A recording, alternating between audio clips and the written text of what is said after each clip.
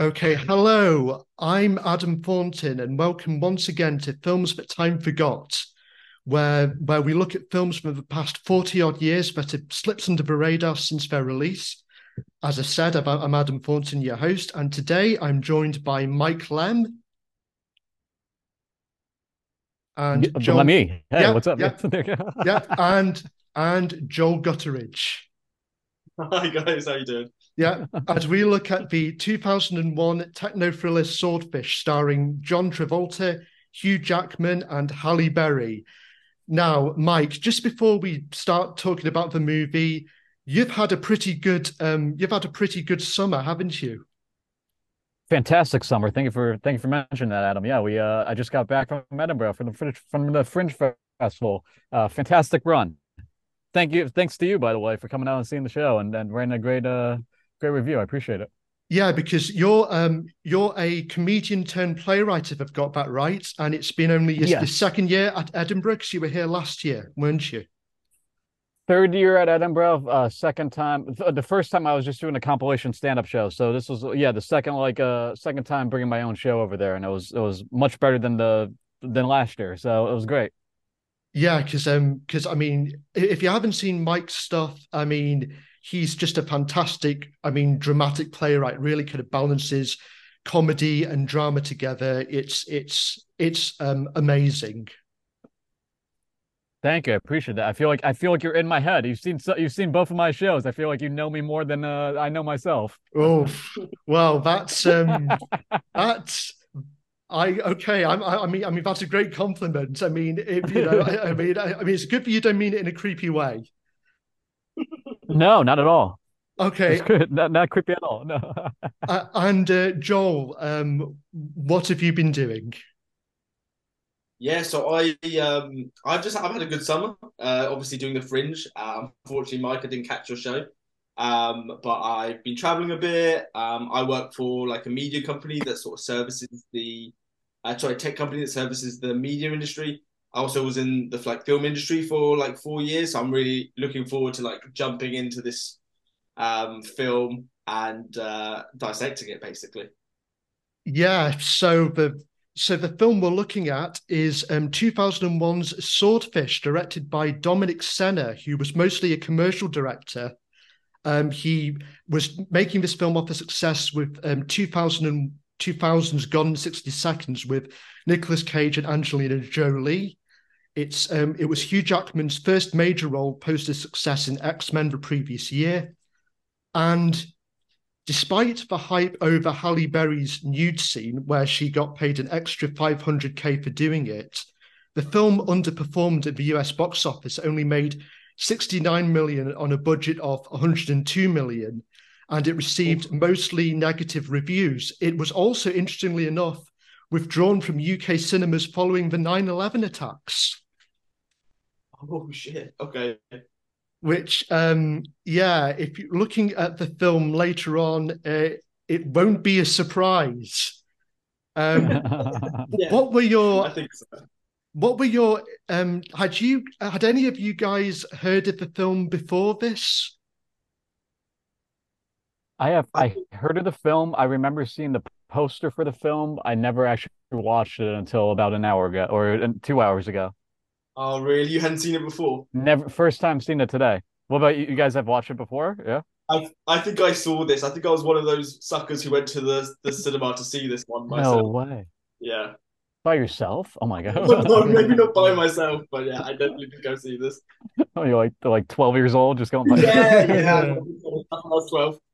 It makes more sense finding out that the director used to make commercials and the Gone in 60 Seconds. Now it all starts to make sense now. I didn't know that before I watched the movie. Yeah, it's very stylized. I actually got this film as a Christmas present on DVD when I was 14. Amazing. and Great present. I and I act and I not only liked it, I listened to the audio commentary and watched all of the special features as like the sad No 14-year way. old I was back then. I was thinking I would love to have like a behind the scenes look at making this movie. Like should be like its own separate like documentary. I'd love to know how this was made. That'd be fantastic. Well, it's Yeah. interesting actually because the director does make some comments about the John Travolta character that very much reflects the time period that this movie was made in, or rather the time period that the commentary was recorded in. Yeah. I'm gonna go out and say this. Travolta's fantastic in this movie. He Just is. based off, it's just a madman. I love the way he holds his like his cigars or whatever. Like I love Oh yeah. he's just such a he's in there, man. He commits. Yeah, he For does. sure. I mean, right from the beginning of the movie, we have his character Gabriel Shear giving this what seems on the surface to be a really gripping monologue about the cliches of modern Hollywood, and he particularly refers to this is the only problem with this monologue. It's really well acted by Travolta, but he refers to the hostage situation in Dog Day Afternoon. And he talks about the way it was resolved as being the result of cliched Hollywood screenwriting, but there's a problem with that. And I wonder if any of you two know what that problem is. Yeah, I go ahead. didn't pick that up. I can't remember. I haven't seen that film for so long. Isn't Like, it isn't it based on a true story? Yep, that's it exactly. Yeah. oh God, yeah, okay. Yeah. So you know that was a case of the ending not being the result of a cliched Hollywood screenwriting, but actually being the result of real life events. And you're kind of thinking, yeah, I think the screenwriter should have maybe picked a more appropriate example from the millions of other Hollywood action films out there. Can I can I tell you something? Like I love the opening title sequence to the movie. Yeah, I was so engaged, but as soon as Travolta came on the screen, I'm like, oh, this is gonna go one way or the other. yeah, as soon as the opening credit, the title credits changed to Travolta's face, I'm like, my emotions immediately changed too. I'm like, uh-oh, something's yeah. gonna happen here. Yeah, because it's like Yeah. because with Travolta, it's flipping a coin. Are you going to get Shorty Travolta, or are you going to get Battlefield Earth Travolta? Exactly. It's like as soon as he comes on screen, you're like, this could go either way. Oh With But that I yeah, mean, he strip of a commits. goatee, with that strip of a goatee, I was Oh going my one God. way from the start. I was like, oh no, this is gonna be bad. yeah. He has Gabriel has interesting facial hair. He basically has this long, like kind of floppy curtains kind of hairdo, and he has like this small beard, which is literally a strip of hair on the chin, and he looks more like a sort of like I was going to say like 90s European nightclub owner rather than bank robber slash spoiler alert terrorist. Is he a terrorist or is he what he likes to like a reverse terrorist? It Well, was well, let's not jump ahead because we're going to be coming on to that. What's interesting is that you're not sure where Gabriel is giving this monologue from, but it turns out he's in a coffee shop just across the way from the bank where he is holding hostages strapped to bombs which contain ball bearings. And he's been talking to Hugh Jackman as the hacker Stanley Jobson, who's been helping him, and to FBI agent Roberts, played by Don Cheadle. Now, this opening hostage scene, it's really well shot. I mean, despite what I've said earlier about the screenwriting goof, this is a really, really tense sequence. I agree.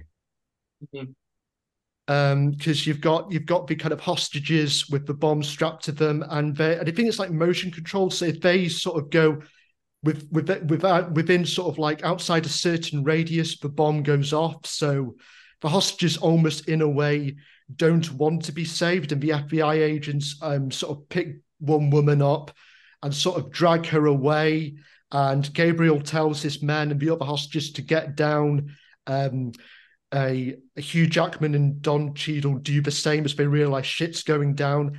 And as the hostage is dragged out of the sort of risk radius, she explodes, and the camera spins around in. I mean, obviously, this is 2 years post Matrix, so you get a lot of the bullet time effects, but this is an amazing sort of slow-mo effect as we see how this hostage explosion it impacts on like the cops, the cop cars, and the nearby sort of vehicles until it sort of goes back to normal speed again, and we see the cars slam down. What did you guys think? Well, did you guys get that marketing when it first came out, being like, this is an upgrade from the Matrix? Like they're like, we're taking what Matrix did with the bullet time, and we are like adding chaos and mayhem to it. So I I very thought much. that. Yeah, Yes, I I definitely thought got the that. Matrix vibe to it. Yeah, and I was like, this is how they're opening. This is wild. This is like the fact that they actually blew up that woman. I'm like, oh my God. And yeah, I mean that's one of the things that's actually one of the things that really attracted me to this movie is that it doesn't sort of pull punches. You know, we don't get the hostage being saved by Don Cheadle as Roberts or Hugh Jackman as Stanley. Instead, what we're left with is Stanley lying on the ground, helpless as the blood-stained marble sort of from the bomb rolls towards him as we flash back to 4 days ago, where we see um, we're at an airport in LA as we see Finnish hacker Axel Torvalds being arrested at the airport. And then we sort of cut straight away from that to US Senator Reisman, played by Sam Shepard, being informed of Axel Torvalds' arrest and it's revealed that Torvalds has been and it's Torvalds' arrest, and then when it's been revealed that Torvalds has been working for him, and then we cut straight away from this to a trailer park in Texas where Stanley is playing golf on top of on the roof of his trailer whilst Ginger pulls up in her sports car to meet him. When I first saw this, I was kind of blown away by the sort of rapid cutting from like one scene to the next. I was like, what? We're being introduced to all these characters here. What's going on here? This isn't straightforward. It kind of threw me off guard as well as the opening. And I don't know, did you guys find the same? Yeah, and I love how it's all over the course of 4 days. That was I forgot that it was Yeah. all 4 days. I thought I was there were so many characters, but also Sam Shepard. That's like the best, the easiest slash best acting gig of all time. Like if I could be anyone in this movie, Sam Shepard. Like that was just he had like the perfect role. Oh yeah, because So I mean he doesn't get many scenes either, but He doesn't like get many. he He probably got paid well. yeah, he did So like 3 days. He did yeah. 3 days. He was out. Doesn't have to deal with all the craziness, it's like that's he got a good gig on this. But I think Adam, there was one key element as well is in Texas, Hugh Jackman is obviously hitting golf balls in yeah. a towel. You know, Yes. complete thirst trap, just whacking balls with this towel Oh on. yeah. Showing all the goods. Post Wolverine.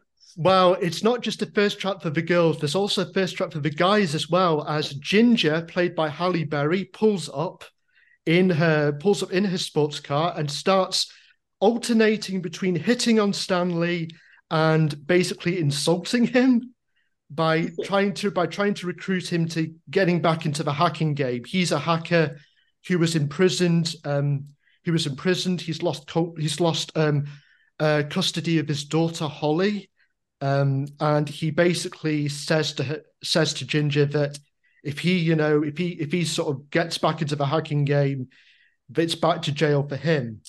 And in the and and what happens is that we then get Stanley phoning his ex-wife Melissa, played by Drea De Matteo from The Sopranos, to ask about Holly, and it turns out in the course of this conversation that Melissa is married to Larry, who's described as the porn king of Southern California. I want more Larry. They didn't even show him. Yeah, I was hoping Travolta will turn out to be Larry too. I feel like that would have been a good twist. yeah. Sadly, we don't get to see that much of Larry. That's an area that the film won't go. That's an area that the film won't get to in terms of showing off TNA in whatever. It's not gonna hit to that level of sleaziness. But the with the like this film, like all the characters are giving you like 11, right? Like whether it's from the writing or performance, like his ex-wife is like drinking vodka when waking up. Oh She, yeah, smoking, drinking vodka. She has no idea where the camera is. She walks past cameras. The whole film is just like 100%. All the characters are 11 plus. They're Yeah. just absolutely going for it. I mean, they flat out portray her as just for lack of a better word, an amoral skank. Really, they kind of all the characterization is cranked up to 11, and particularly with the female characters, which nowadays you probably would not get away with, and it doesn't surprise me.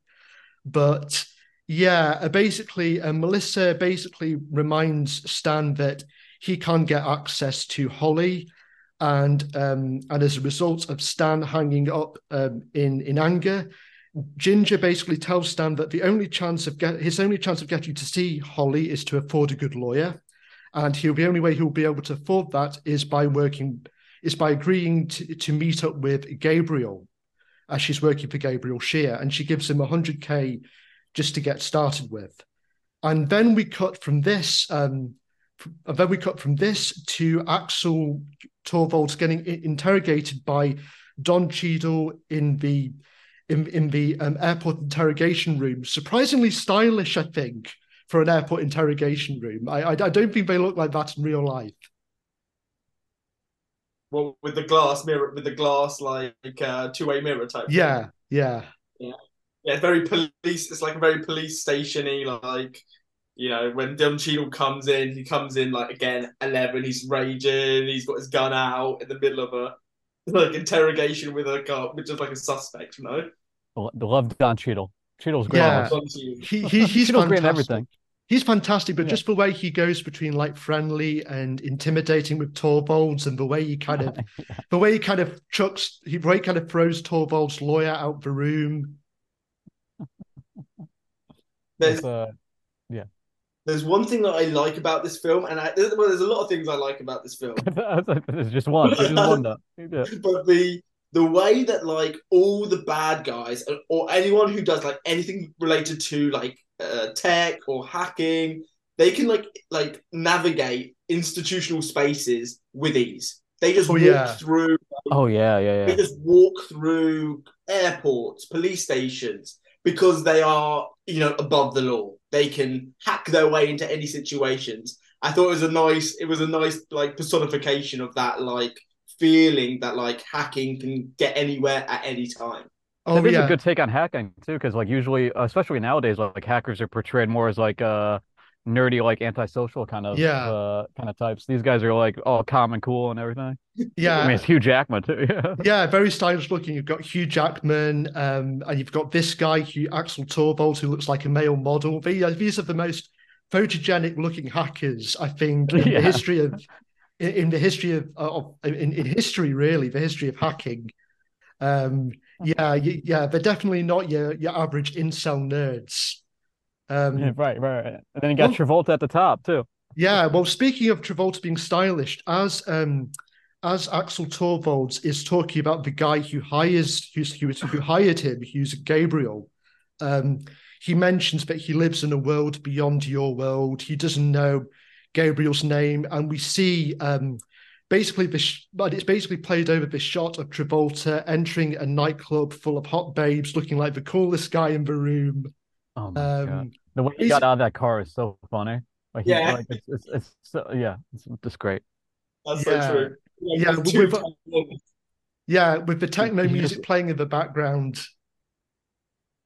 I feel like he doesn't know either. It's definitely like it's either a character choice or he just doesn't know what to do with his hands in this movie. Yeah. Like, because the way he got out of the car, the way he holds the cigarette or the clove that he's smoking, like I don't think he knows what he's like, or it could just be he's so committed to this character that this is what the character does. Like he gets out of the car a certain way. It's so. Yeah. And I love how the wind's blowing in his hair as he walks into the club. Oh yeah, so ridiculous. It's like that John Travolta knows how to smoke a cigarette, but in this film, you would think he doesn't. But I'm like, is he doing it on purpose, though? I don't know if he's doing it as like the character. Like maybe that's how he decided the guy smokes cigarettes or something. It's hard to say because Travolta's performance, particularly in this, is very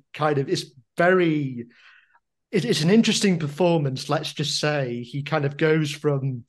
It's a very kind of interesting stylized performance, and you're sort of wondering, if the cigarette thing is, yeah, the cigar thing, is that him genuinely doing that as part of the character, or is this him like, I don't know if you've seen the movie The Fanatic, where he's just, his performance is so all over the place in that. Is it just an example of him just, fucking up and then just leaving it in the film? Yeah. There's no like there had to be someone on the set being like, hey man, you don't hold a cigarette there. I don't know, maybe but this is like Pete Travolta, not Pete Travolta, but I mean I wonder if there's anyone on the set that was like, hey, you should probably hold it this way, but or he just didn't care. I don't know. Well, from what it sounds from the audio commentary, the director was kind of in awe of Travolta. So he seemed to be like he seemed to be one of the main stars because his star power was still pretty high at this stage. So I think it was just a case of whatever John's doing, let him do it. Yeah, I agree. He's got the Nicolas Cage thing going on, This makes sense. Oh yeah. I think one of the failings though is that like compared to the Matrix, right? We get this guy Morpheus, and he's built up in this mystery. And it's maybe only 20 minutes until we meet him, but we meet John Travolta's character immediately. Yeah, that's one problem. Yeah, there's no mystery about it. It's like this ghost, and then the next scene he walks into a club, and like you say, wind is blowing through his hair somehow. Yeah, it kind of ruins the whole thing they're trying to set up with. He lives in a world beyond your world, and we're like, oh, we've seen him, and we know that he looks like he looks like kind of like a mainland European nightclub owner circa 1998. That kind of gets rid of the mystery a little bit. Had he played like a villain type character up to this point in his career? Was this like he played one in Battlefield Earth, but that was pretty much it. Well, was that before this or after? Yeah, but that was like the year before this. Oh wow. Oh, okay. So Travolta, man. Yeah. So what happens is that Agent Roberts is distracted by a phone call, and Torvalds is left alone in the interrogation room. And speaking of what you were saying, Joel, about the hackers being able to get anywhere, we see that behind the two-way mirror is Vinnie Jones as John Travolta's henchman. And at the exact moment that Torvalds has his head pressed to the glass of the interrogation room, Jones basically shoots him in the head. And then he kills Torvalds' lawyer. Don Cheadle realizes, oh shit, something's up. And then when he bursts into the interrogation room, he finds Torvalds dead. That in itself is it's probably impractical, but it's an awesome sequence. Yeah. Like we were talking about right at the top, it's like there's a lot of like quite like hard cuts between scenes. Yeah. And like moments in this film where it works, and there's moments in this film that it doesn't. But that's a prime example of cutting from Don Cheadle having this conversation to what's going on and the tension building. Oh, yeah. I think the hard cuts really work there. But there's plenty of times in this film where the hard cuts are just jarring, because of, what's going on. Well, we get kind of a jarring hard cut here from like Torvald's dead body to Stanley and Ginger in the elevator going to the nightclub where Gabriel is.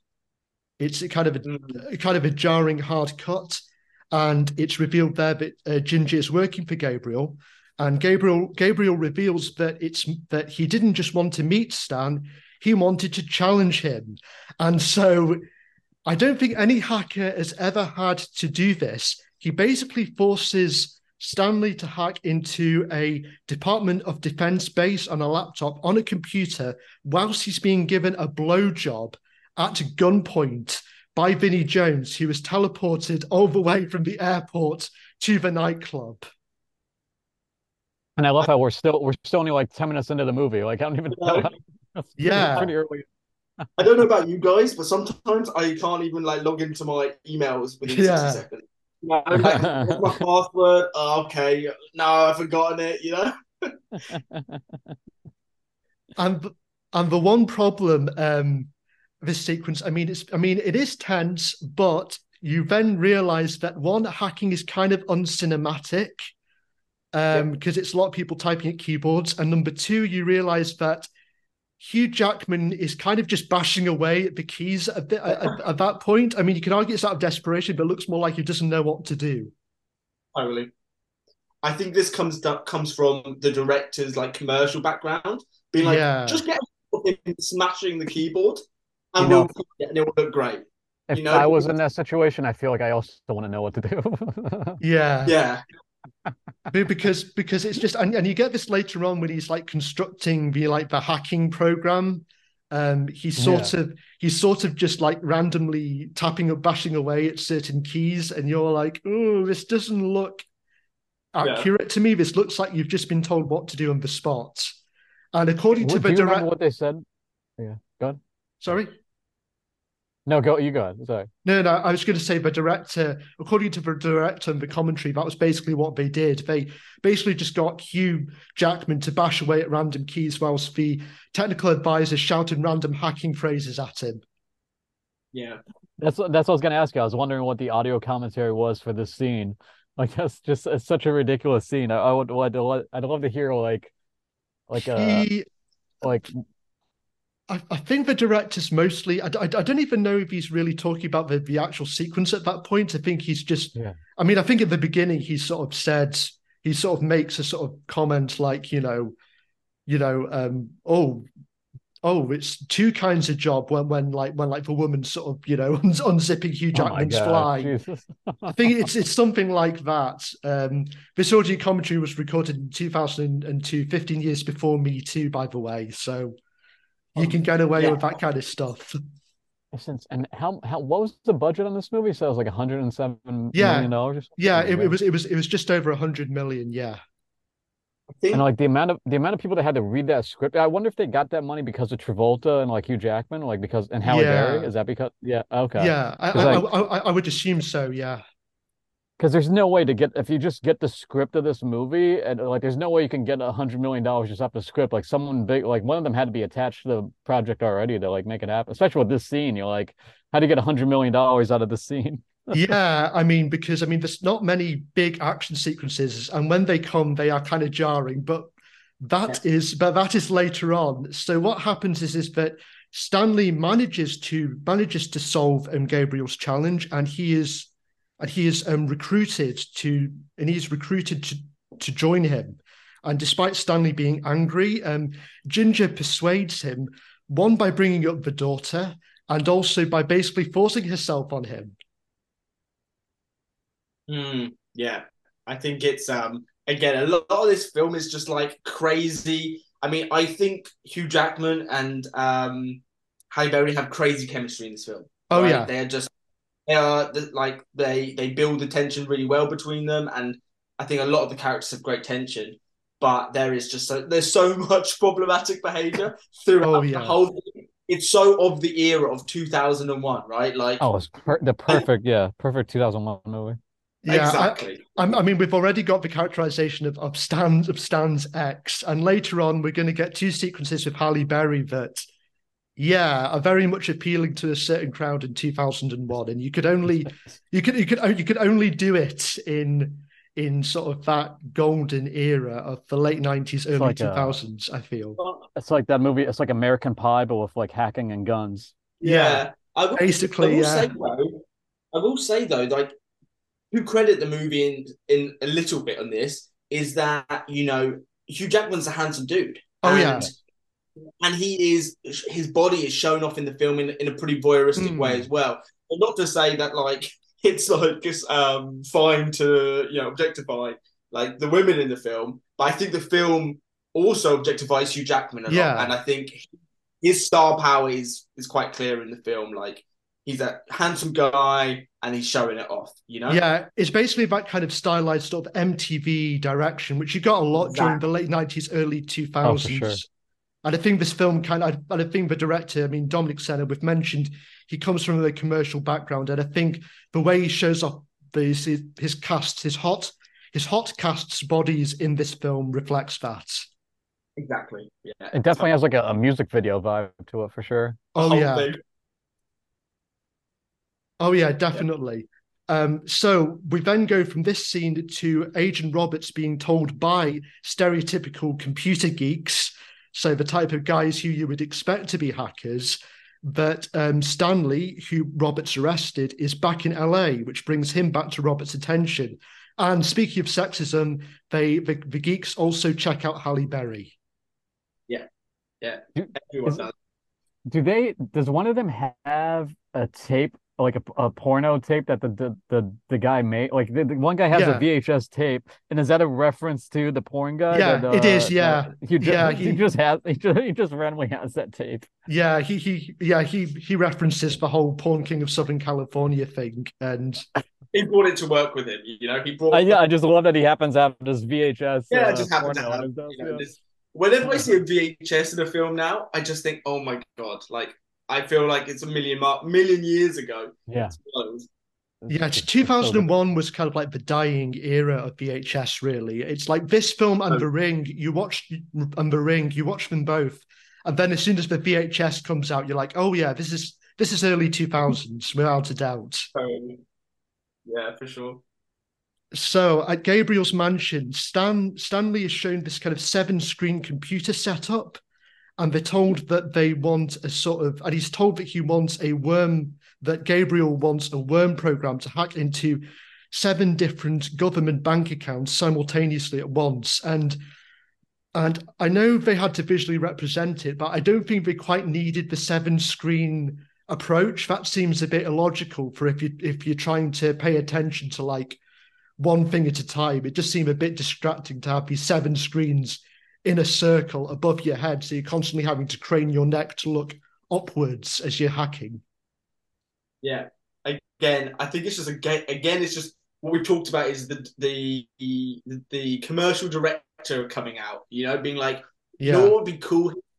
6 screens in a circle. Then Hugh Jackman just can't believe his luck at seeing the 6 screens. They're going to be so high up that his neck will hurt to look at them. Like ergonomically, this is going to be a real problem for Hugh Jackman. He was impressed. He was more impressed by the screens than by Halle Berry. He was like, Yeah. oh At my this God, look at these point. screens. Well, speaking of Halle Berry, the next day Stanley wakes up and goes into the living room, I guess, to see Ginger completely full frontal without wearing a without wearing a bra, excuse me. We see Halle Berry's boobs completely out. And yeah, this was the scene that she got paid $500,000 extra for, and which gained a lot of hype in the press. Ah, she deserves more. She deserves it's great to see her like actually getting some some serious like acting praise now. Like she just directed like her first movie like a Yeah, year or yeah, two she ago. did. Yeah, So I was like that was like one of the most frustrating parts of this movie is just watching like they didn't know how to use Halle Berry besides just as like a sex symbol. Yeah. She's still great in the movie, but I was like, oh man, that's I'm glad she got paid extra for that. That's cool. yeah. It kind of reflects how she was kind of seen in Hollywood during that period, though, because Yeah. again, in Die Another Day, she was very much like the Bond Yeah. girl, and the Bond Oh girl, yeah, and not walking and out of the water. Yeah. yeah, the Bond girl, and not just like not the tough, resourceful Bond girl. She's very much at the end just helpless and really just there just to look attractive. And then Catwoman really sexualizes her to a ridiculous degree, where she wears the Catwoman costume she wears in that film was basically a stripper's outfit. Yeah. But you know what? Again, all credit to Halle Berry in this film, right? Because she is given script wise like so little. The whole time she's like trying to manipulate this guy or whatever. And you know what? I thought she was great. Like Yeah, she really like yeah, pulls She was off really like good in it. Yeah, for sure. with basically nothing, right? Yep, Like in terms of character development or what have you. So real credit to her to be able to get a lot out of not very much. I agree. yeah. So basically, all that scene is there for is for Ginger to give Stanley the keys to one of Gabriel's cars so that he can drive to see Holly to pick her up at school. And Mm. the scene where Stan meets Holly is one of the few times where I feel like the film is more low key and is better for it. We just get this tender reunification between daughter and father, and both actors really do a great job of selling the relationship between the two. Hugh Jackman really shows his Stanley's love for Holly, and Holly does a good job of showing her concern that Stanley's going back to hacking, asking, "Will we be safe?" And the whole scene from the moment we see Holly alone at school to when Stanley leaves outside the door of her mum's house where she hasn't really answered the phone to pick up Holly. That whole scene is very tender, but it feels like, along with one or two other sequences later on, like it belongs to a different film. I don't know what Yeah. you thought. Yeah, for sure. It was wild. No, like it was like you say, it was all of a sudden very slow paced and emotional. I feel bad for the little girl because I don't know what the costume designer put her in, Oh but it was yeah, wild. It was just like she looked like I don't know, like someone from Charmed, the TV show or something. It was yeah, crazy. yeah. They kind of dressed her up to look more like a teenager. I thought she doesn't really Yeah, look like a 10, 11-year-old. She looks more like 13ish. yeah, yeah. What where are we supposed to be in this movie? Like, is this what is the city that we're supposed to be in? Because I feel like when It's he in picked her up at school, there's like It's LA it's now. in LA, right? Yeah, yeah, When he picked her up at school, there's like the leaves were changing, like there was foliage on like there was like it felt like an yeah, autumn scene in like New England. I don't know, yeah. and then when he dropped her off at the mom's house, like I was like uncomfortable by that scene. Like it made it like because they didn't build up the relationship enough. Like I didn't like like it almost felt like a conversation he was gonna have with someone he was trying to run away with and have like an affair with. It was super uncomfortable for me to watch. I All was like, right. what is going on Oh, here? oh, I was okay, like, really? yeah, it's like yeah, he's like we can get back together or something like that. I think he said Oh, something like that, and I'm like, yeah. it was kind of like creepy at a certain point because like you so didn't like I didn't care okay. enough about the characters yet to like establish like a All right. father-daughter relationship. I was like, Well, this is just weird. I mean, So true, Mike, because uh, the with the context of the movie being so like objectifying, to then throw this like tender thing in with this Oh kid yeah, that was weird. feels kind of yeah, a little too much of a juxtaposition that I'm not really ready for. And what you said, Adam, it feels like a completely different film, so it does it yeah. does stick out in that way. I'm gonna go out on a limb. That was the weirdest part of the movie to to me for me. Wow. Okay. So that was even weirder. That was even weirder than the forced blowjob hacking scene Yep, and yep, the stuff with the bus that comes later on. That yep, whole yep, little yep. tender You father-daughter chat was the That weirdest was the moment in the weirdest part for film. me. Yep, yep, yep. Okay. Right. Okay. I was not expecting that. But speaking of tonal shifts, we then have Stanley being surprised by Roberts, as well as the other FBI agents who chase Stanley on foot. And initially, it's well edited. It's very tensely shot. It's like a similar scene in Point Break. And Yeah, it's really effective until the scene where they have to roll down a kind of like a small kind of cliffside kind of slope, and Stanley rolls down this small hill, and Roberts follows him, and it's just like endless shots of these two guys rolling towards each other, as tense music plays of the soundtrack. And whose decision was it to like have this really long hill rolling scene be added to this tense chase sequence? Do you so remember what they said in the commentary? Did they talk about the scene? Well, apparently, what the director said was that he filmed the scene at the end of it where Don Cheadle basically where Roberts tells Stanley that he basically kind of confronts Stanley before they filmed the whole sort of lengthy Oh, that makes chase sense. scene. And Yeah. and what happened was that at the end of filming, when the whole thing had been cut together, Don Cheadle turned to the director and said that if he'd known that they would look so clean in the scene at the end of the chase scene, that he um, wouldn't have bothered, doing the whole lengthy chase rolling down the hill scene. And he actually asked the director to cut the chase scene down when they're rolling down the hill, and the director just went, Don, no, no, no, no, no. we gotta keep it. It's too good, you know. Yeah, It's too much of a draw. This rolling down the sea, So funny. It which it is totally makes sense. Yeah. like you were saying, Adam. That is just completely that's completely Point Break. You yeah, know, right up until the you look hill at scene. Point Break, yeah. And I think this is something that's going to be a theme throughout the whole film, where clearly this director just has watched his favorite action films, favorite thrillers, and is just taking pieces from everything and just like paper macheing it, like because there's things of all kinds of genres, and in that way it's kind of crazy and artistic, but also like wild to watch. Like Yeah. I'm not sure if we talked about it yet, but the grade of this film is just wild. Oh Like yeah, it gets the green, wilder. the green, it gets what you're absolutely right. It gets wilder and wilder, but it's like a little oversaturated. There's like green tinting everywhere. That's probably from the lighting. Yeah. Very matrix. It's like very like on the nose of trying to be like matrixy. Oh, for But sure. Yeah. it's really interesting. So what happens is that Stan is then confronted by Roberts and the FBI agents. Roberts wants to know why Stan in LA, and he says that he can help Stanley see Holly. Stanley is cynical about this again because of their past history. Roberts then informs Stanley about Axel's arrest and death, and gives him his card and says, if you know anything about this guy who you're working for, tell me. And he warns Stanley that it's going way over, he's going in way over his head.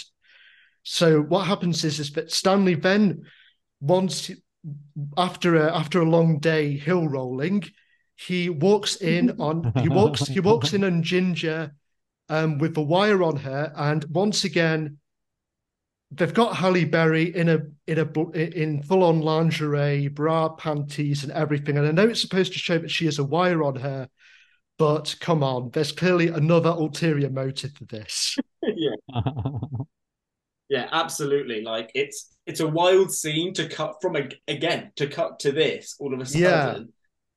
Just the idea that like this, he's meant to walk in on her in this way, in this intimate way. He doesn't like no, he's just walking around this mansion that he's been in for less than 24 hours. yeah. It's a pretty wild, again, it's just a wild scene, and this just keeps getting wilder, And it's a Oh, pretty yeah. intense scene because she's holding Stanley at gunpoint, and she says, and Ginger then reveals that she's a DEA agent who's investigating Gabriel undercover, and that if Gabriel finds out about her, that's it.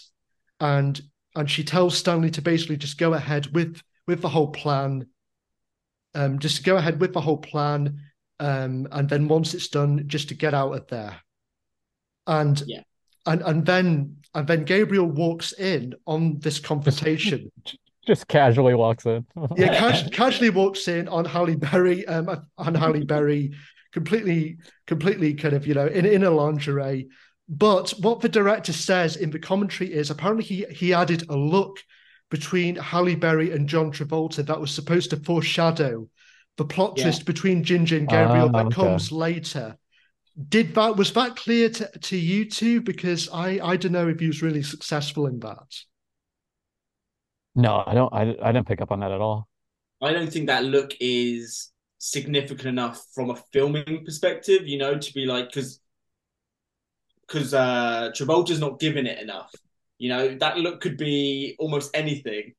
But obviously, knowing the future of the film, like how it ends, it's very like obviously connected.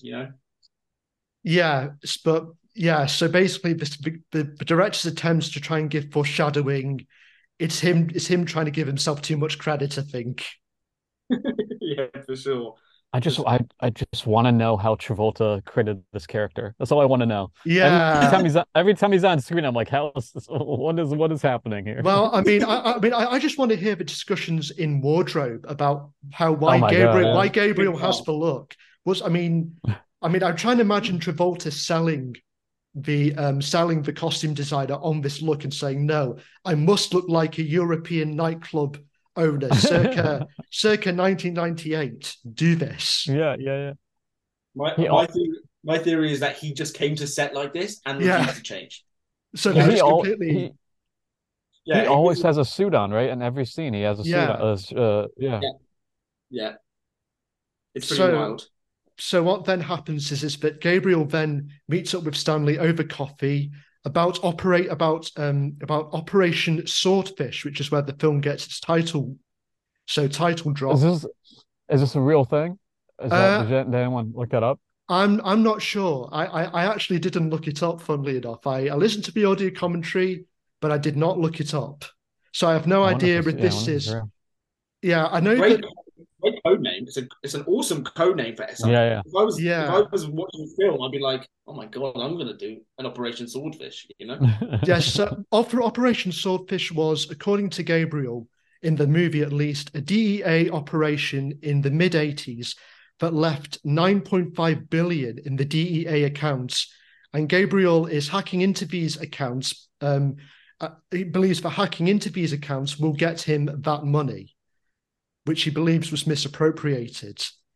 And and and also we learned that the FBI is staking out Gabriel's house and that pictures are being taken by Roberts off Gabriel and his associates, including Hugh Jackman.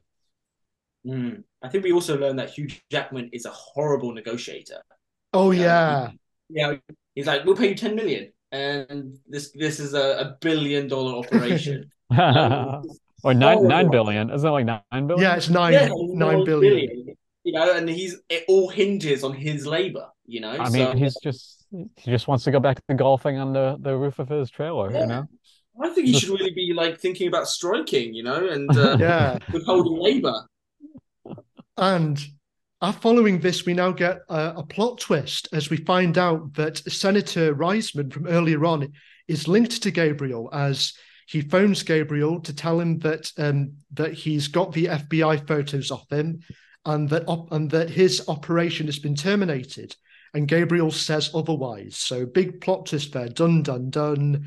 The I Senate. think this is also like a big like early 2000s things. Like I don't think one senator has this much power. Like I think that is like an Yeah, early like 2000s kind of like not understanding fully how like government works. I don't think a senator could like actually pull off all this kind of like behind the scenes kind of hijinks. yeah, Maybe because Mike, probably know more than us about that, but like it does feel like the senator was the boogeyman in terms of US, politics in like action thriller films. Yeah, Of this, yeah, for sure. And it's like, and in reality, I don't think that could actually happen. I think I don't know. It'd be more realistic if they're like president or something. I don't know. I don't think a senator could pull it off. yeah, it's kind of up there with Clint Eastwood in Absolute Power as the Secret Service bodyguard, killing the president and being able to cover it up. Oh wow. yeah, exactly. So what happens is that after Reisman gets off the phone, he then tells his assistant that Gabriel has to be taken out because he's gone rogue. We then go from this to an extreme montage of Stanley creating the worm that's going to hack into these multiple accounts. It's scored by a very 90s kind of funk techno soundtrack, which was provided by Paul Oakenfold, who's now sadly been Me Too'd. Oh no way.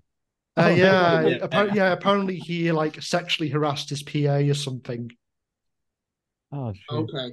The music in this film is like all of that like ilk. No, it's all Oh like yeah, laced with some form of techno Yeah. or like I didn't hate it. I thought it was a bit much, in places for sure.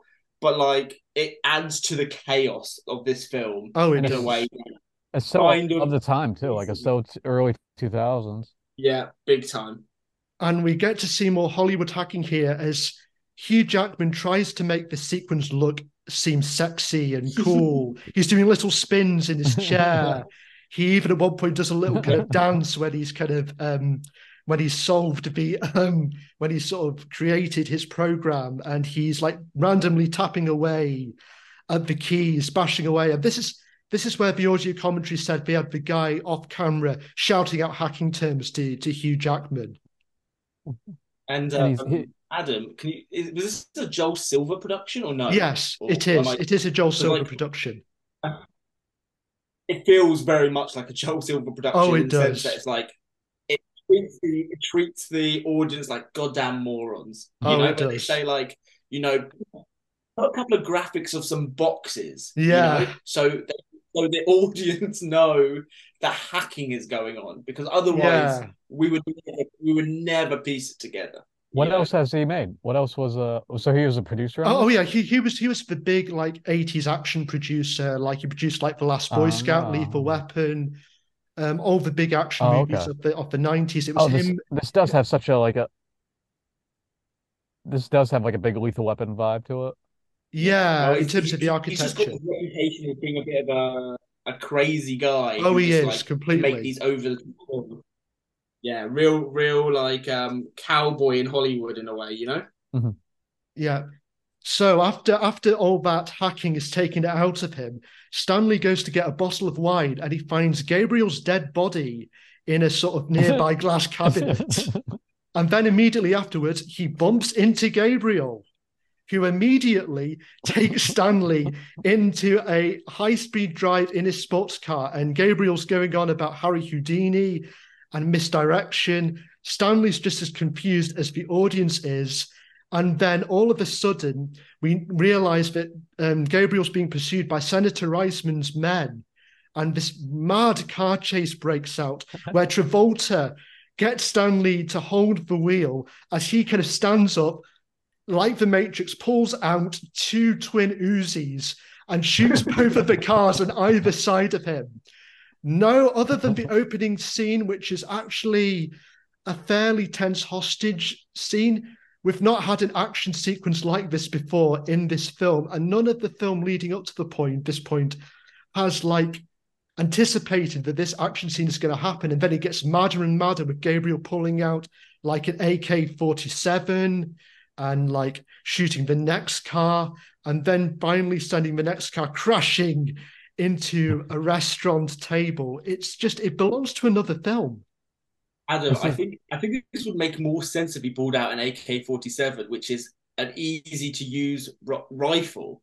But he brings out like a heavy machine Yeah, gun I was that going to he say it's heavy machine gun, not AK. God, even worse or better, that depending on your gun view.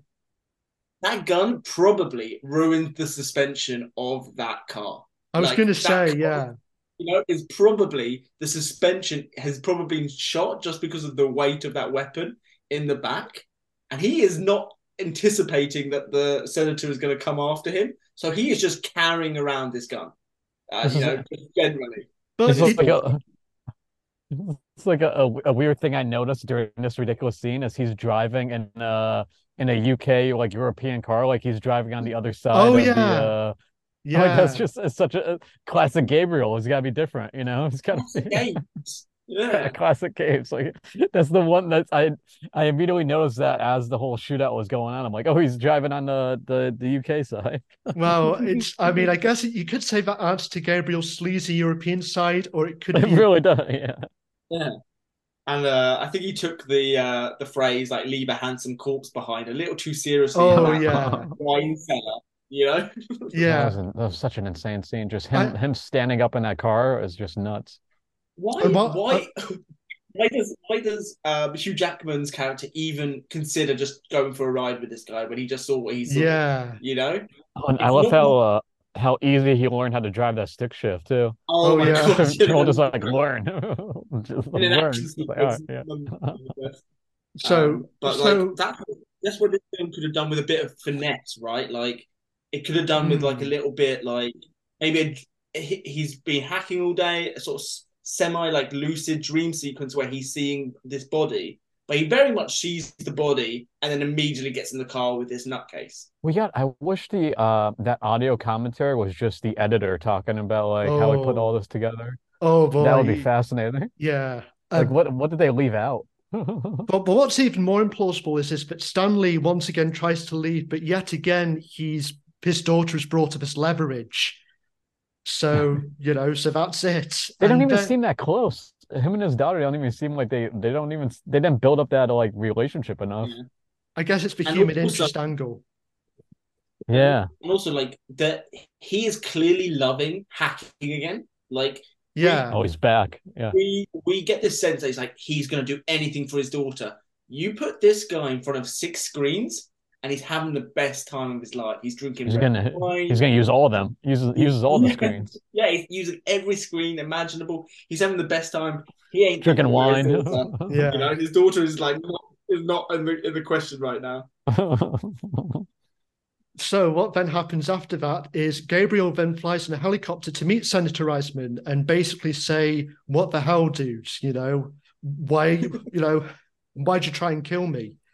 And and he also reveals in this kind of when he's in this outburst that he's changed identity so many times he doesn't know who he is. So that's another bit of foreshadowing, which I liked. I liked that they only gave just that little bit.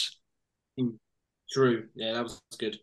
And and he then shoots Senator Reisman, but not before giving this weird fact about Thomas Jefferson was killed by a man in the White House lawn, which is apparently an urban legend which has been found to be untrue, and which its sole originates from this film. So I don't know why they made it up for this film. It's such a weird like a storyline going on, like just the whole like America involved with just the whole like politics of it. I just don't understand. I don't understand that whole like storyline. I Yeah, quite like that. I quite like that because like this character is quite unhinged and Yeah. he is building like a narrative that doesn't quite add up. Like his own yeah, narrative, a real Okay. narrative. So it makes sense that he's like pulling this like fake assassination up as reason to like kill a senator and to form a, I guess, a militia of some kind. You know, And it's just he's just I like a real unhinged dude. I but don't what? think he's wearing a suit in the scene either. He's out in the Ah, wilderness, no suit. First time, huh? yeah. So what then happens is that Stanley is then taken to this location, which looks like an old rundown theater, and he's met by Yes. Gabriel, and Gabriel gives him the full kind of backstory that basically that one, he's done his job, but that Gabriel is part of a secret government organization working to finance attacks on terrorist states and terrorist actors who are targeting United States installations, such as military installations, the United States directly, or the United States embassy. So basically, so basically, using terrorism to fight against terrorism. Now, this came out again in the summer of 2001, just 2 months before 9/11. And what's interesting is that the director in the audio commentary says that because of this, he doesn't see Gabriel as a villain. He sees him not only as a great figure, but in a way kind of a hero. And this audio Well, I think commentary was recorded like must have been recorded like just after 9/11. So and yeah. that just felt very reflective of the political situation at the time to me. I don't think there's any misillusion that this guy is the director is trying to portray him as this weird kind of villain, this anti-hero. Like, I mean, in all intents and purposes, this guy is a villain. No, this guy is a complete villain. But the film goes out of its way to portray him as being aloof and a mastermind and this sort of tech genius and you know it's a pretty wild narrative this film has on like terrorism and like the involvement in the US and stuff. Yeah, it definitely. I mean, you wonder how much of it is kind of retrospective, like this guy sort of going into the commentary booth post 9/11, trying to make the film maybe seem more relevant to audiences, or whether he Yeah, just went maybe. in saying, "Hey, this Gabriel Shear guy is actually a good guy because he's killing the evil brown terrorist people." Yeah, exactly. Yeah, and he gets away with it. Like at the end of the day, that's the happy ending of the film is he gets away with it and It, it stuff. it is indeed that we'll be coming on to. So Stanley, unlike the director, is completely horrified by this, pulls the plug on on the network in Gabriel's base, and then runs off. As Gabriel begins his bank heist that we opened the film with. So we have the hostages sort of there. We also have Vinnie Jones in the school bus that's transporting the hostages, threatening to stick his rocket launcher up the arse of one of the hostages, which again is tonally weird. Belongs to a completely different over the top movie that than the one that the director's trying to make or trying to create the impression of.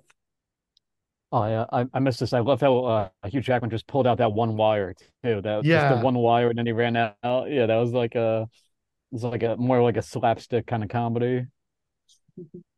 And on the way to the bank, Stanley's asking Gabriel how he can justify his actions, and Gabriel gives the whole speech of the needs of the many outweigh the needs of the few, which does, I mean, it just kind of justify what the director's saying. It does add a bit of grayness to Gabriel's character, but I think the problem is because of the way Travolta plays the character, he comes off as like a very dark grey rather than Yeah. truly morally ambiguous. Well, he seems to be above any kind of authority. No, like he's well, essentially he's a terrorist. No, like he is himself causing terror in order to prevent bad things from happening. So like again, it's just how the movie is portraying him is saying like, oh, he is doing what's necessary, but And essentially he's a terrorist. and there's just no scenes with him alone or like not talking about the mission, right? Like the only times you see Gabriel is like when he's in full Gabriel mode. Like you never see him like alone or like what he's actually like away from people. Yeah, yeah, exactly. He's What I just will full on madman. what I will say though is I like the revelation that the beginning of the movie was actually the beginning of the climax of the movie, because we flash forward to the aftermath of the explosion at the bank and we realize, oh right, that scene we saw at the beginning was actually from the movie's end, which blew my mind as a 14-year-old not familiar with non-linear storytelling. I For doubt sure. whether I don't know if it has that same effects on you guys watching now in 2023 as 30 something year olds.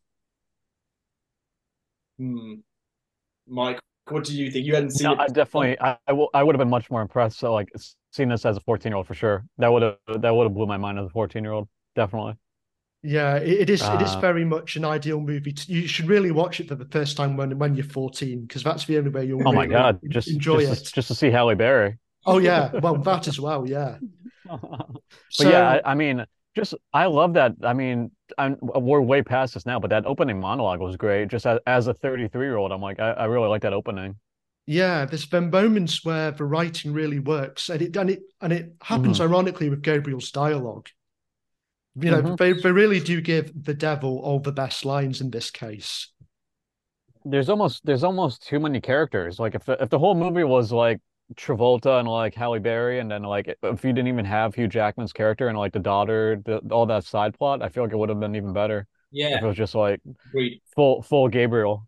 Yeah, and I feel like you don't need the cop side. As great as Don, Oh, Cheadle, yeah, yeah. everything he's like. Don Cheadle's a great actor, but you almost don't need the whole cop sideline, the whole DEA, because it doesn't really amount to anything.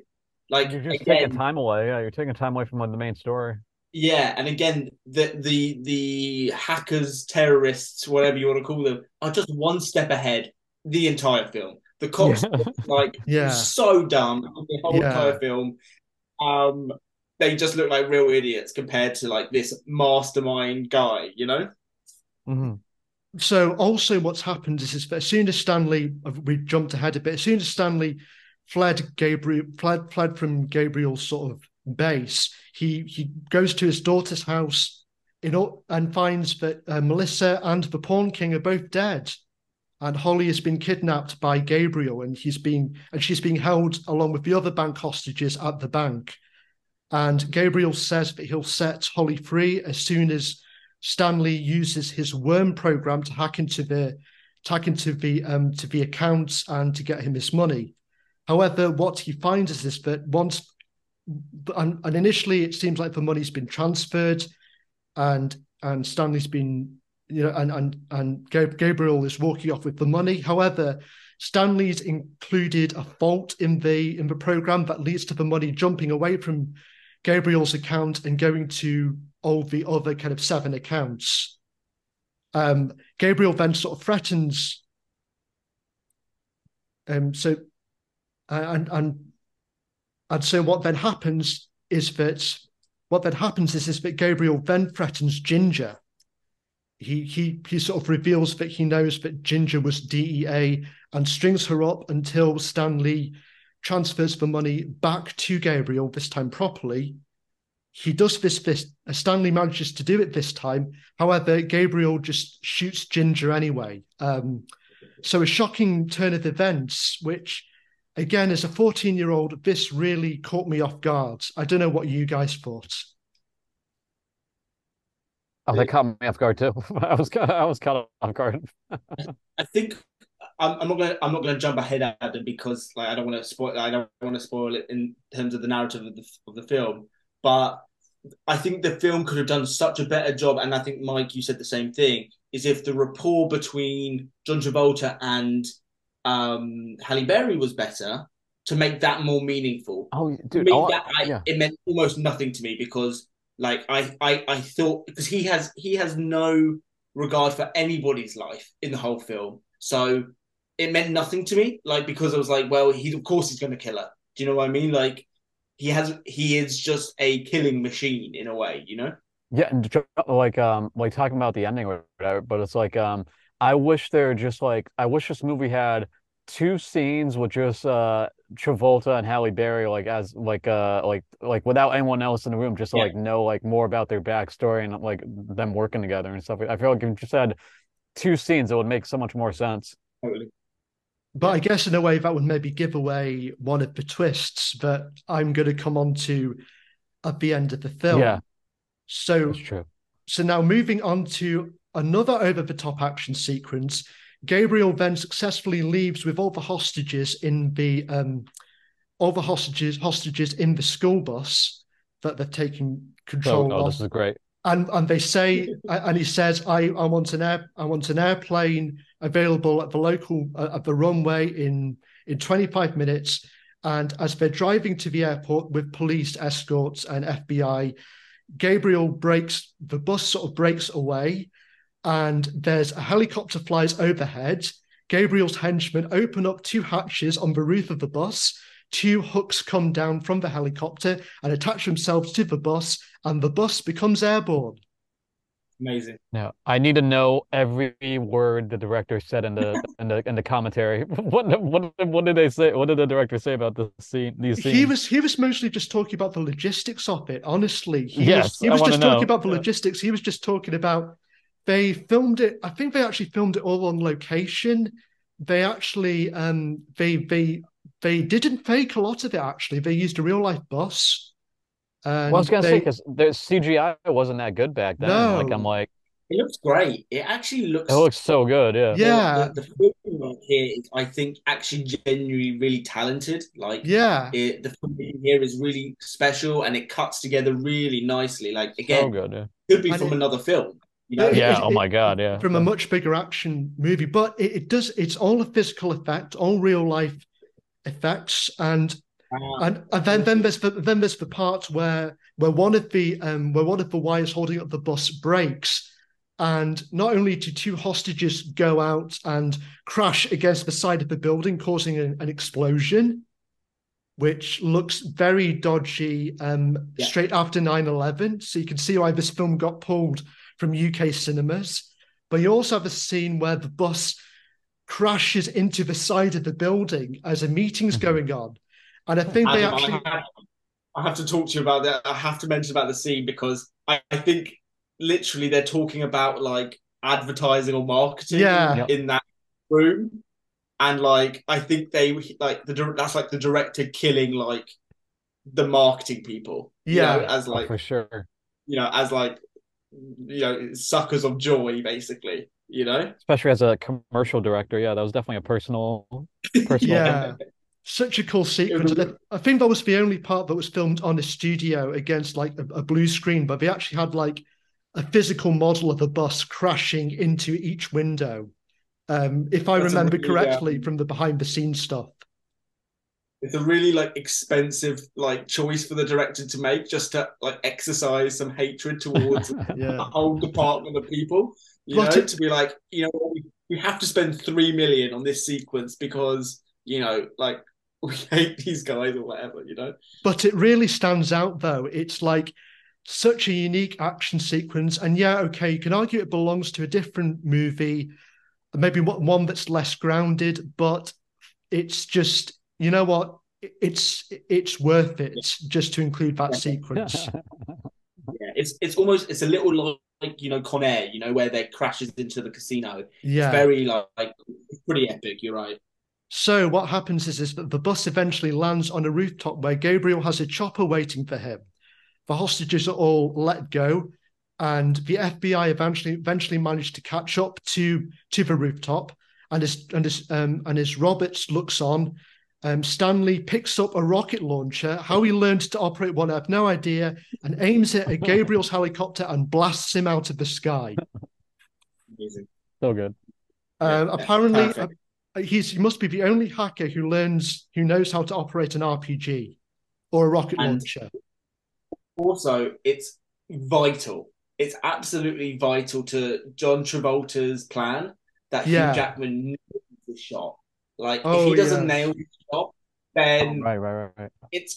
then his whole plan is obsolete. Yeah. This Everything gets caught. hinges on Hugh Jackman behaving exactly in the way that John Travolta Yeah. wanted him to behave. The Gabes is just so on point with everything that he just knows how everyone's going to act. Yeah, The Gabes. He's magically psychic. Yeah. He's got such a good way with people. As you can see when he enters clubs, when he goes to his tailor, all these things just make him just such an insightful human being. Some may call that bad screenwriting, but we're being kind here and saying it's just a showcase of how awesome Gabriel Shea is. Exactly. Yeah. On record. So the Record. So the next scene has the coroner showing Stanley and Roberts Gabriel's charred body, and it obviously appears to be him. And he's also identified as being an ex-Mossad agent, which is an interesting point that brings up that Gabriel has had multiple secret identities and just kind of adds to the mystery of the character. I do think that whole idea of him having secret identities, I do feel that's well established in the film, of like making him seem more unknowable than we think. Yeah, for sure. Yeah, I agree. And we Definitely. get another twist as we find out that Ginger was never on the DEA records, so she's not an agent, and her body isn't in any of the morgues. And this then triggers Stanley to remember Gabriel's mad conversation about misdirection, and he puts two and two together and realizes that Gabriel's escaped. However, he doesn't care about that as he's got enough money to get custody of his daughter. And we see him and Holly planning a family trip in a roadside cafe. Yeah. Complete tonal shift. Complete tonal shift. He's never once mentioned he wants to do a road trip around America, but that's what they're doing.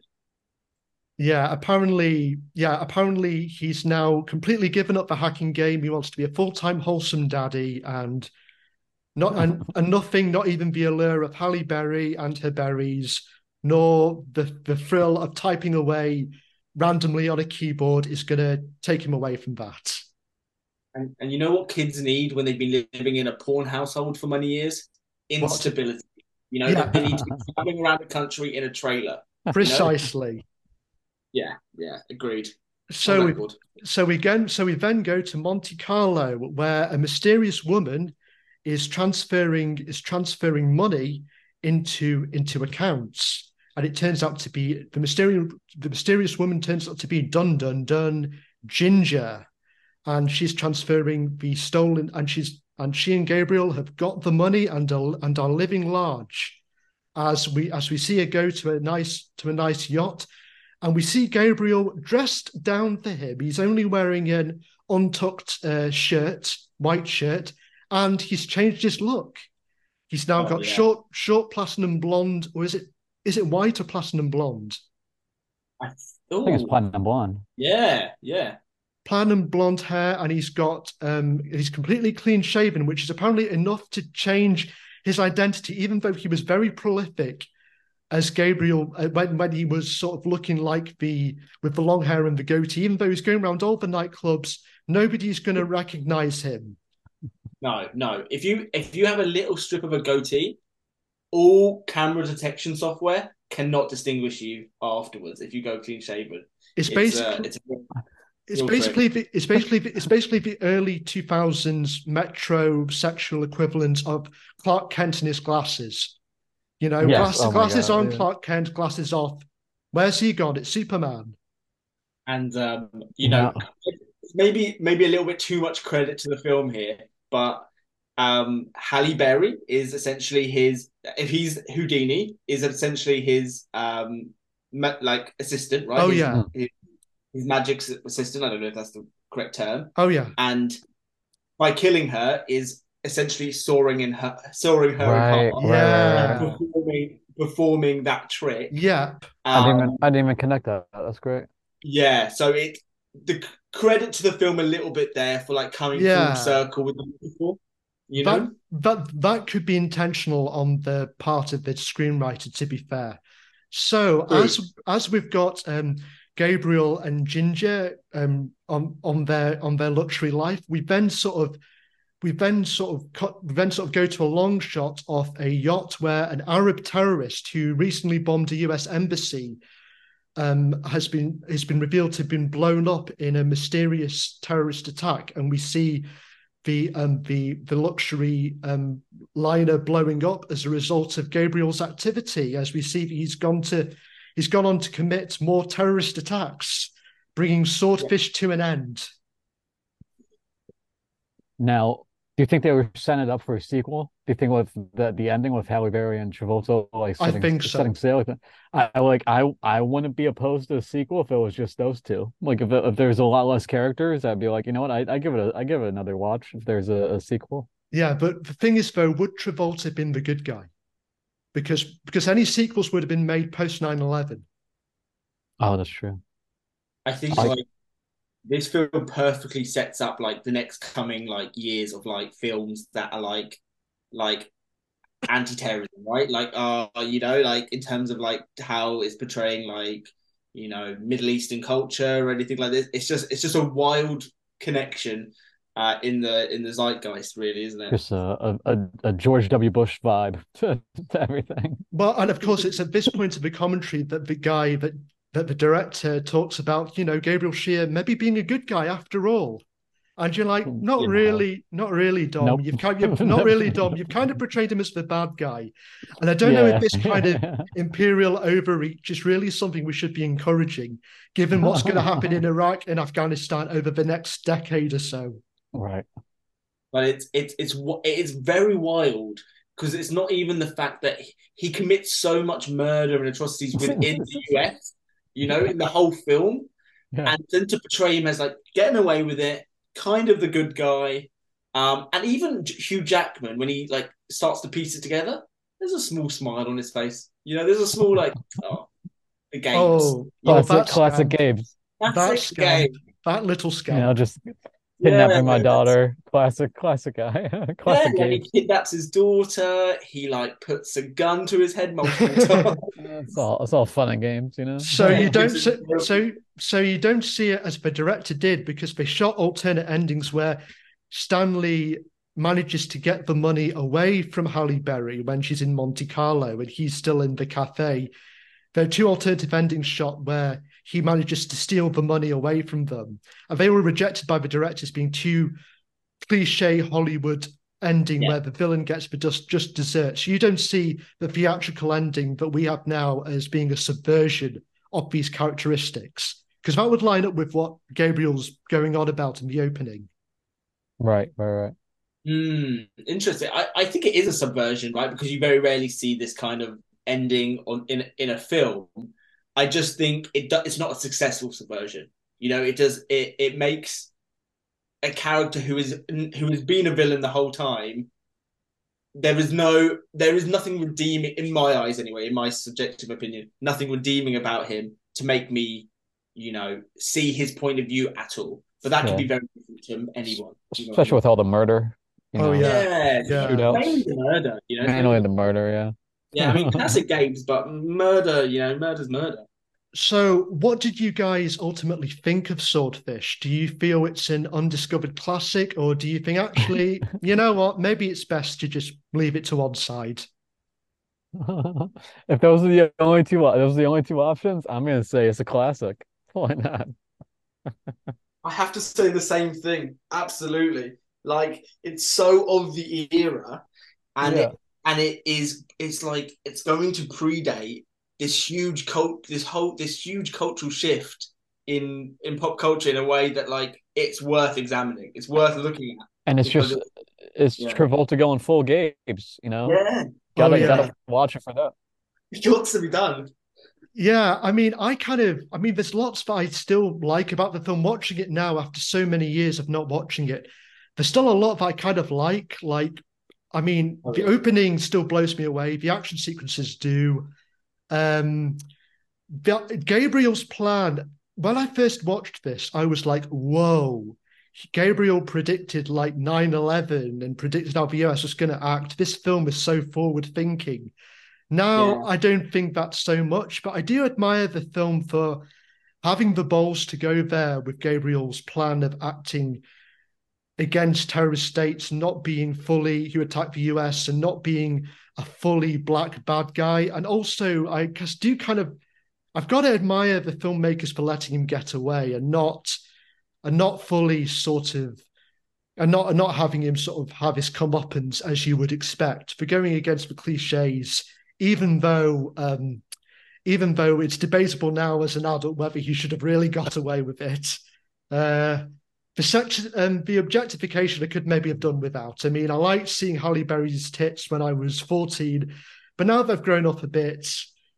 Um, yeah, the portrayal of women is not so great. You've either got Drea de Mateus being Stanley Skrillex, or you've got Halle Berry as kind of like the temptress character who's always trying to get Stanley back on side, and that's something that's not aged so well.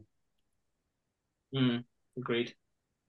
But in saying that, it's worth a watch. I am going to say it's a secret success. It's very much off its era, in many ways, good and bad stylistically, and I like that it takes more chances than stuff from this period, because often I feel that just before the Bourne Identity kind of was released with Matt Damon, action movies of the late, particularly the early 2000s in Hollywood, were starting to get a bit stale. They were very much relying on purely on formula, and they were borrowing a lot of the wrong things from like Hong Kong action cinema, which made them seem very unrealistic and goofy. And this seems to be the only movie that kind of stepped away from that, if that makes sense.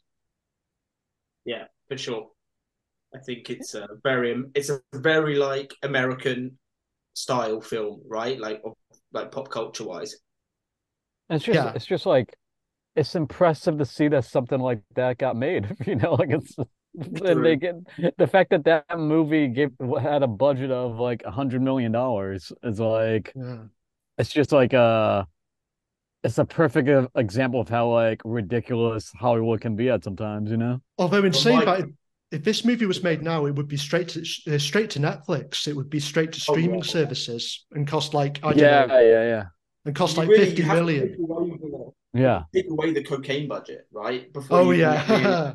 before you can like actually like figure out how much the film cost, you've got to subtract that. Oh Oh my yeah. God. This like I just want to know, I would love to know the process of how they made the movie. Like one of them had like Travolta had to be attached while they were pitching it to like the studios or something. Like I have so many Well, questions about that. apparently he'd been offered the film multiple times, but had turned it down until Dominic Senna met him in his house late at 12 midnight, which is apparently Oh my God. Travolta's peak time, apparently, to give him his take Oh on the my. script. And Travolta was like, yeah, I like your style. I'm going with it.